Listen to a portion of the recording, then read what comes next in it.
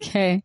When do we start? No, you already started. Okay. To our listeners, this is going to be an interesting episode for a lot of reasons. Me and Margaux are currently sharing a mic, sitting on my living room floor, just making the best of what we got with our virtual studio. I love it. And I'm actually excited to be sharing a mic with you, Mariam, because historically when I've had to share a mic, it's with Harjeet and had to be pretty defensive about it. But I'm really enjoying these sharing vibes that we've got going on right now. Love you, Harjeet. Shout out to Harjeet. Yeah, she's wonderful. But I feel like I'm going to be a better mic sharer than, no, I'm just kidding. Anyways, let's just jump into the episode. So welcome back, everybody, to Bundle of Hers. I am in the virtual studio with Margaux. Say hi, Margaux. Hey. The title of this episode is Health at Every Size. This might be something that many of you guys have heard of. It's kind of been a topic, I think I wouldn't call it a hot topic just yet in the medical world, but I think it's been like a topic that's been talked about a little bit more. Before I kind of jump into what Health at Every Size is, I'm actually curious, Margaux, had you heard about this movement before? Only recently, I'd say in like the last few years have I learned about health at every size. And I would also say it's a hot take topic because I think as we're going to talk about, and as we have talked about with BMI in the past on this podcast, talking about weight and fat phobia and implicit weight bias in medicine is always a hot take topic. So I'm very excited to talk about health at every size, but I do think it is not very well known and not taught in medical education. So let's dive in. And that actually reminds me, for you listeners who didn't know, Margaux and I think Harjeet, and I can't remember who else, did an episode on BMI and fat phobia in medicine. So if you haven't listened to that episode, definitely check it out. I cannot tell you what season it was, but it's there wherever you listen to podcasts. But that's a really great episode. I actually did listen to that episode a while back, and it, I feel like it's a really good conversation, and we're going to be talking about kind of some similar things regarding like fat phobia in medicine, but more specifically, we're going to dive into this framework of health at every size and kind of why it's a hot topic in medicine. Before I kind of jump in, I wanted to kind of just like explain why I decided on this topic and kind of my positionality and like kind of how I want to approach this topic and things I want to be mindful of during this discussion. Essentially, I wanted to explore this topic because more recently, when I started my clinical rotations in this past year, and I've been on an elective more recently too, I've noticed just like a lot of blatant and unapologetic horrible discrimination towards patients based on weight that are really just rooted in fat phobia. And I just think it's an incredibly irresponsible and horrible way to practice medicine. I got to the point where I would just like go home and like vent to my friends and like my community about just kind of like some of the horrible ways that a lot of my patients had been treated in clinical setting. And because we're on a podcast, I decided to do an episode kind of talking about it. So I essentially, maybe about a year ago, was on social media and follow a lot of people who are in like the dietitian world or in like the healthcare world. And there's this like movement called Health at Every Size. I was just very curious about this framework because I didn't see it taught a lot or even talked about enough in the clinical setting or in our training. So we're going to jump into it a little bit. I do want to say that this episode's going to explore like kind of my perspectives based on my experiences as a medical trainee. But I do want to acknowledge that I am a smaller bodied person and I've never been discriminated against based on my size. And I think that positionality is really important to disclose before I jump into this topic as well. I also just want to put out there, just like with all my other episodes, but I really want to emphasize with this episode, I am not the expert. I'm just somebody who wants to practice medicine in a responsible way. And I want to be really intentional about not introducing weight bias or fat phobia into my practice, and really learn how to resist it throughout my training as well. Did you want to add anything? Yeah, I second everything that Mariam just said, but also that episode she was referring to was 2 seasons ago, and the third person was a guest, Isis Cruz, who she's a nurse at Primary Children's, and we're so grateful she came on to talk about her experience and being very vulnerable with us. It also is a great foundation and groundwork for this podcast episode about learning about the history of BMI and sort of how fat phobia became intertwined in medical practice and the medical institution. So definitely check that one out too. Back to you, Mary. Amazing. Switching out mics is a fun time. It's like we're on the news. Anyways, so what is health at every size? So I did a little bit of digging and found a website that was created by the Association for Size, Diversity, and Health. They're a great resource, by the way, for anybody who wants to learn a little bit more about this topic. And towards the end of this podcast, we'll recommend some other resources as well for anybody who's interested. But their approach to health at every size and kind of this topic in general, I think is one that I vibe really well with and I really like. So I'm going to go ahead and jump into how they define health and health at every size specifically. The Association for Size, Diversity, and Health affirms a holistic definition of health, which cannot be characterized as the absence of physical or mental illness, limitation, or disease. Rather, health exists on a continuum that varies with time and circumstance for each individual. Health should be conceived as a resource or capacity available to all regardless of health condition or ability level, and not as an outcome or objective of living. Pursuing health is neither a moral imperative nor an individual obligation, and health status should never be used to judge, oppress, or determine the value of an individual. So centering on this definition of health, the health at every size principles and framework are a continuously evolving alternative to the weight-centered approach to treating clients and patients of all sizes. The health at every size principles promote health equity, support ending weight discrimination, and improve access to quality health care regardless of size. It's a lot.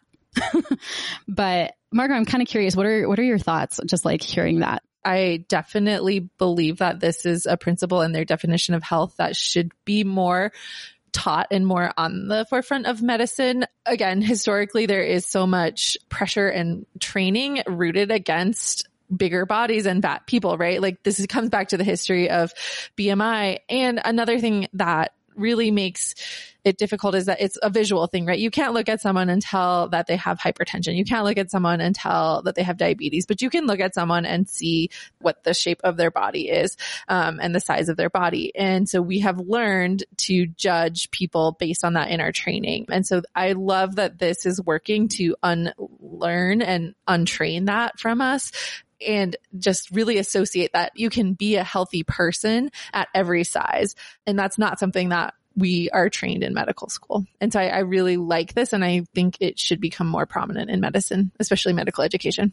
Yeah, I think it's like a really just different approach to health than we're taught. I think health in general, I mean, people assume that like being in medical training, we are the experts on health, including our own health, which let me tell you is not necessarily true. And we have all this wonderful training, like we do learn a lot in medical school, but at the same time, you know, the way that I think we as a society broadly think about health could be challenged in a lot of ways, especially as it pertains to weight discrimination. You know, when I was reading this earlier, as I was doing my research, it was kind of like a breath of fresh air. Like I was like, I feel very excited to practice medicine in a way where it almost feels like you're bringing power back to your patients. I think it's a really cool way to practice medicine. I think it's also on the flip side, really refreshing for patients to come to a healthcare provider who has been trained or has this lens of health at every size, when they know and trust that they're not going to be questioned or berated or told that they need to lose weight at every single visit they go to, no matter what their complaint is. And that's historically part of the problem of implicit weight bias in medical training, is that so often we are willing to say, chalk every problem they have up to their weight. Oh, lose weight, come back, and then we'll decide. And that's how a lot of diagnoses go missed or take a long time to get diagnosed for these patients. And that's just not okay. Yeah, for sure. So diving into the health at every size key principles, the first one is weight inclusivity. So accepting and respecting the inherent diversity of body shapes and sizes, and rejecting the idealizing or pathologizing of specific weights. Then there's also health enhancement. So supporting health policies that improve and equalize access to information and services. Eating for well-being. I think this one is a really big one, and we'll get into this a little bit more throughout the episode, but promoting flexible and individualized eating based on hunger, satiety, nutritional needs, and pleasure, rather than any externally regulated eating plan focused on weight control. Love that. Respectful care.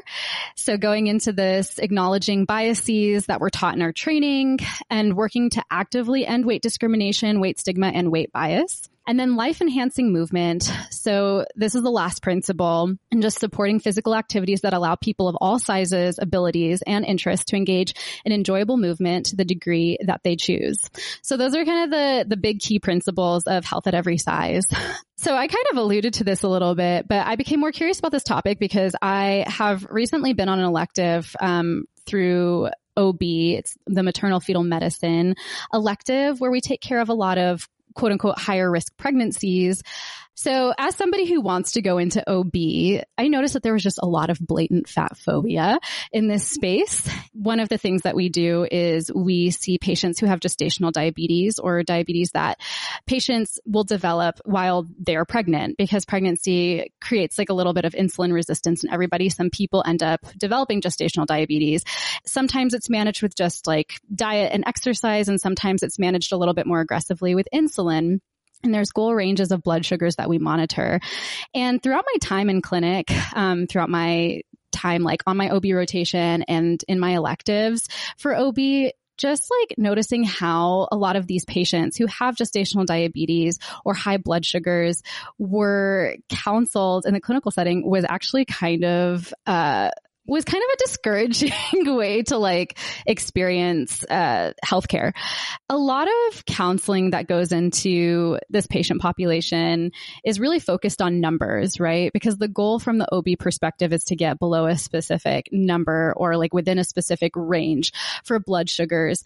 But there wasn't a lot of like holistic counseling. And in fact, there was a lot of like, dare I say, shaming when it came to a lot of the counseling that was happening in that space. A lot of, that you should be exercising. You shouldn't be picking up the carbs. You should be carb counting. You should be doing this, this, and this, without any like really acknowledgement of the person as a whole, what they do, what their everyday life looks like, what their goals are, how they feel about their body, and what feels comfortable to them. And I think every single time I bring this up with a provider, or if I ever like tease the idea of like, maybe there are other ways we could counsel patients, it's always like, Mariam, you don't know this, but you're not going to have the time in the clinical environment. So you just have to say the goals and trust that your patients have to like listen to this and like take this advice. I thought it was a really interesting perspective because I don't think a shame-based approach to counseling ever really works.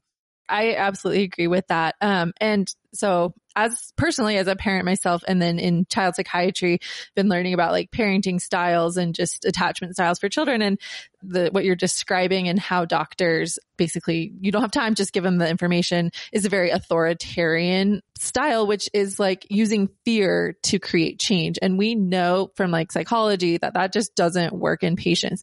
The other problem that I have with this take is that the implicit weight bias is coming up strong in this case, because we also on the ped side, whenever we see a person who has had a history of gestational diabetes, we get worried. We think about all the medical problems and we start pathologizing just on that. And we do know there's some pathophysiological basis to gestational hypertension and things that can happen to the baby. So that all is very appropriate to be worried about. What's problematic is automatically associating it with the size of the patient and then attaching your own fears and phobias and implicit bias onto that patient to shame them away from that.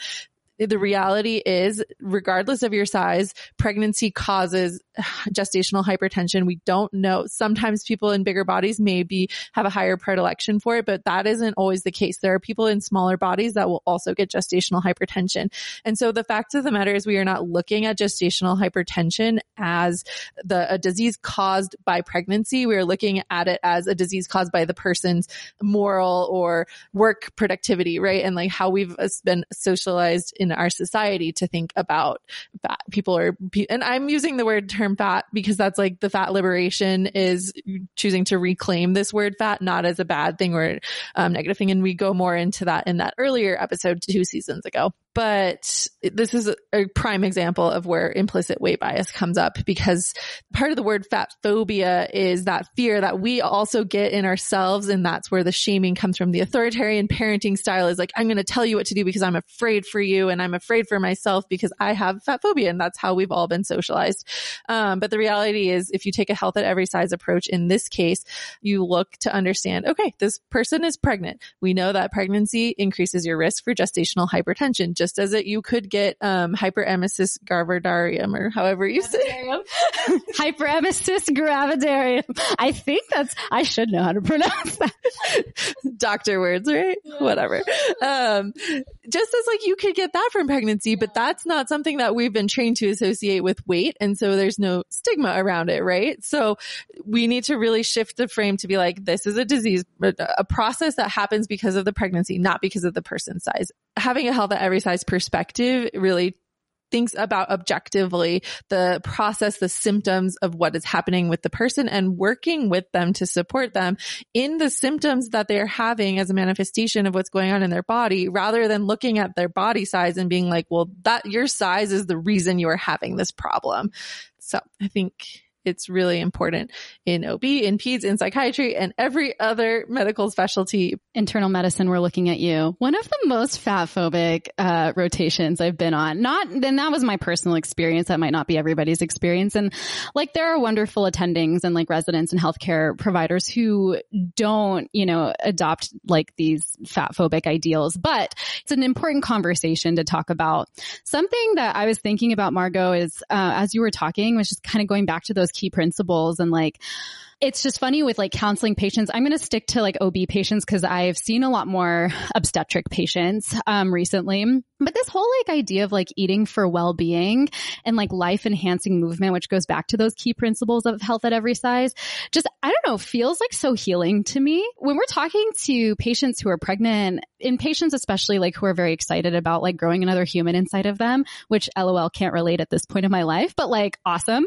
It's just kind of, instead of being like, wow, you need to like restrict this and do this and only gain a certain amount of weight during pregnancy, what I think is actually so beautiful is encouraging patients to like not only like just like nourish their bodies during this time when their bodies are changing. And like, what does that nourishment look like for you? What are the foods that you like that keep you satiated, that make you feel connected to your community, to your culture, to your body? I think that those are kind of really powerful things. And again, like, we don't really get taught about our relationships with food in our medical training, but I think that's kind of a shame because we do a heck of a lot of dietary counseling as providers.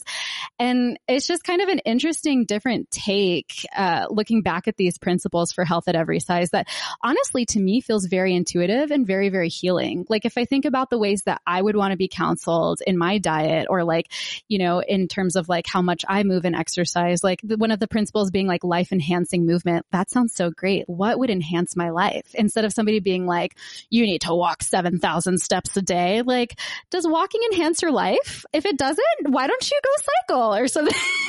I don't know. I just think it's kind of like, I love that a lot of these principles are kind of just rooted in like nourishment, life enhance. I don't know. Those are like the terms that you just don't hear in a clinical setting.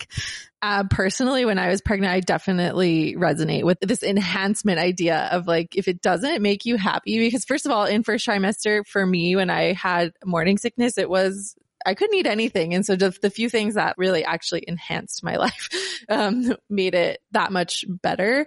But also I think there's something so powerful and beautiful to be said for the cravings that we have during or that exist during pregnancy, because I think it really is your body communicating a deeper need, that it knows what you truly need to help support the growth in you or your own enhancement. And so I would love to hear more of like encouraging patients to indulge in those cravings, because what we know from psychology and from health at every size and intuitive eating research is that the more we restrict and avoid those internal cravings, those internal messages we're getting from our bodies, the stronger the signal is going to be and the less satisfactory the rest of our life, the rest of the food is going to be that you try to fill that gap in.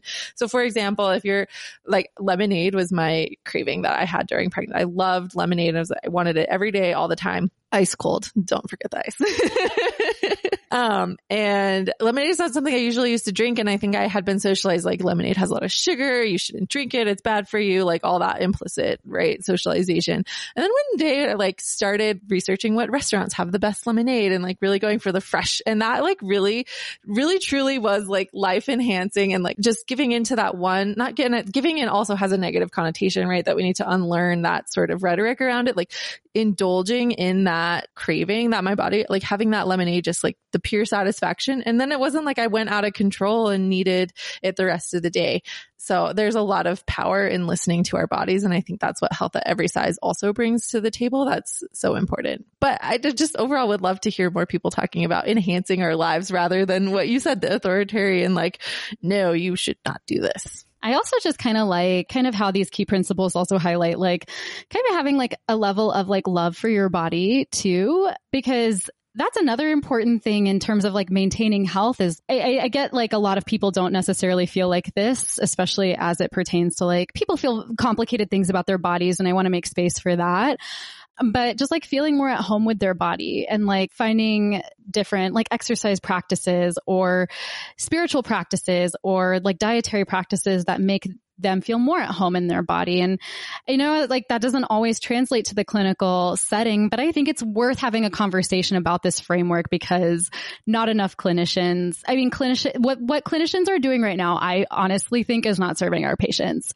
And psychiatry is a really great example to bring in now, my experience in psychiatry. So historically, we know that almost every mental health medication, what we call psychotropic medications, have a side effect of weight gain, some more than others. So specifically the antipsychotics are known to be huge, quote unquote, weight gainers, whereas your SSRIs maybe not as much. But across the board, it's something very interesting that medications used to treat mental health disorders cause weight gain. We do not fully understand the mechanisms or why that is. There's some theories that like, you know, for people who have severe depression, that all of a sudden their depression symptoms are better, they're feeling better, and now they're like out more social and eating more. So that could be one reason of it. But we know like the antipsychotics specifically just tend to make people gain weight. So patients that I've treated will feel much better from their depressive symptoms, but then start to notice the weight changes.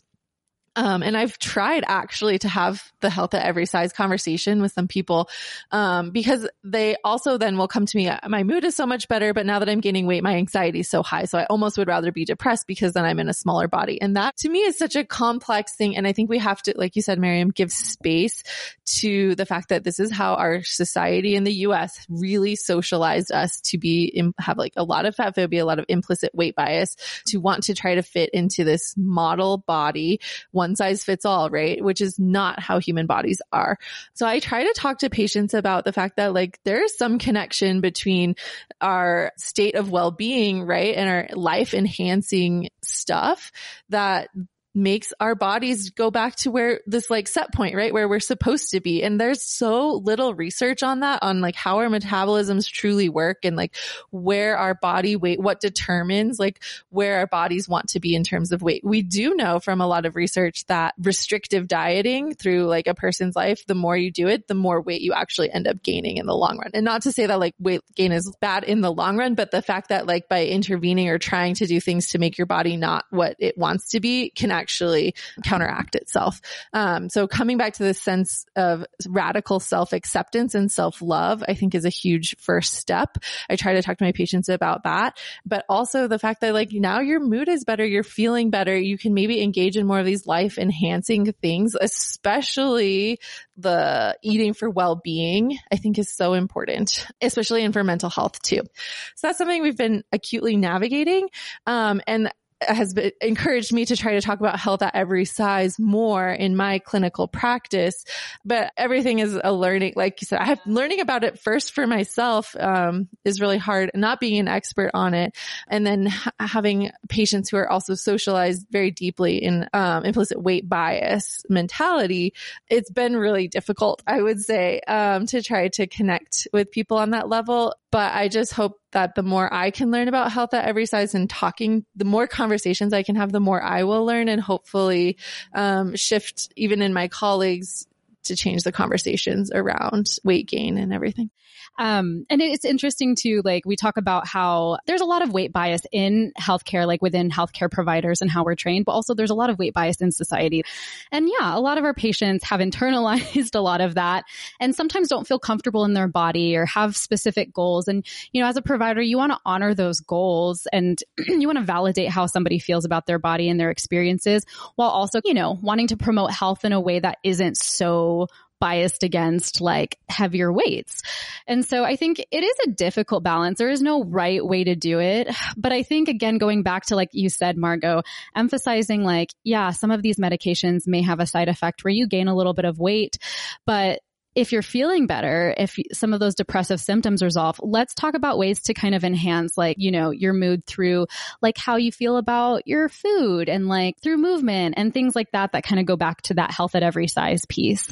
And sometimes people don't feel comfortable in their body, and there's a lot of feelings that go into that. But I think acknowledging that as a healthcare provider and not necessarily pushing like, okay, then we need to have you lose this amount of weight, and going back to like, how can we make you feel good? Kind of I think is a really powerful approach. I want to kind of jump into, just to kind of tie out the episode, how this framework of care is an important part of seeking justice within the healthcare system, and more specifically addressing why can't I speak today?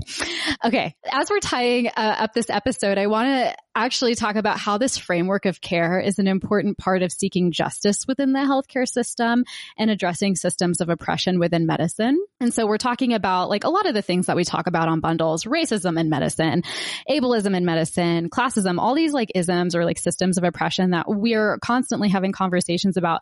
I think health at every size is a really important framework to kind of like seek out justice in these spaces, to kind of actively battle these systems of oppression. And one big thing that I've noticed a lot is racism in medicine is very alive and well. And I think fat phobia specifically in medicine is very heavily targeted against a lot of communities of color. More specifically, what I've noticed in the clinical setting is a lot of communities of color, people who are refugees or have recently immigrated here, like will come in, seek out some type of primary care, and then be essentially shamed for how they're eating or shamed for how they take care of themselves. I would say patients of color specifically, I've noticed in the healthcare setting, are presumed to not have an understanding of their own health, which is a very kind of like messed up and super racist assumption on the side of healthcare providers. So I have it's not a funny story. It's kind of a messed up story, but I can say it's funny because I'm Afghan. It's like, it was targeted towards like my community, but I did a family medicine rotation, and I was looking through one of my attendings trainings because at the site that I did my rotation, they saw a lot of refugees, especially a lot of Afghan refugees. And so they did like this kind of like cultural orientation on like Afghan refugees. And the title of the presentation, I still laugh, was called Afghanistani Healthcare. I just started identifying as half Afghanistani anyways. But I like, you know, obviously I was going to click on that and go through that training. And it was so interesting. I mean, like, bless this attending soul. I think he meant well, but they get to the part of like promoting this concept of like health literacy in Afghan patients. And essentially the PowerPoint was saying like Afghans generally have a cultural diet that's heavy in oils and fats, and they eat really unhealthy. And I just think that's so funny because like first of all, Afghan food is bomb. Okay. And yes, we do use a lot of oil in a lot of our cooking, but that doesn't necessarily mean that it's extremely unhealthy. I mean, you're telling a community of people who have been surviving and thriving on this type of cuisine for centuries that what they're doing is wrong when they move to this country. And then you're telling them to eat freaking like kale and broccoli because that's apparently what's considered healthy in the West. And I'm just going to be honest with you. Nobody in my family is going to pick up like any kale because that's not what they grew up with, right? So what I'm trying to say is like when you're implementing this approach of like health at every size and like thinking more specifically about those principles of like eating for nourishment and life enhancing foods, a lot of that ties back to like somebody's cultural background and how they relate to their food. No, I think that is so important to recognize the racism that is inherently tied into implicit weight bias and fat phobia in how we practice medicine. And your point about thinking about other cultures and foods practices and labeling them as unhealthy is a huge part of that. And like you so eloquently outlined earlier, I think it is so important to walk the path with the patient and not talk at the patient or sort of like scold them, because at the end of the day, when you partner with your patient to understand their background, their needs, their goals, their wants, their hopes, their dreams, your therapeutic outcomes and your medical practice with them is going to be so much better, because that's what they want. And that's ultimately, I will feel better about a patient interaction that they are in control of, right? I think historically medicine was very, rooted in this patriarchy, hierarchical model of like, we tell you what to do and you are obedient. A good patient is an obedient patient, but that's not how medicine is practiced or historically practiced across in like many cultures across the world. It's very much like an understanding of what this health at every size is coming back to life enhancement. Like what makes you happy as a person? What is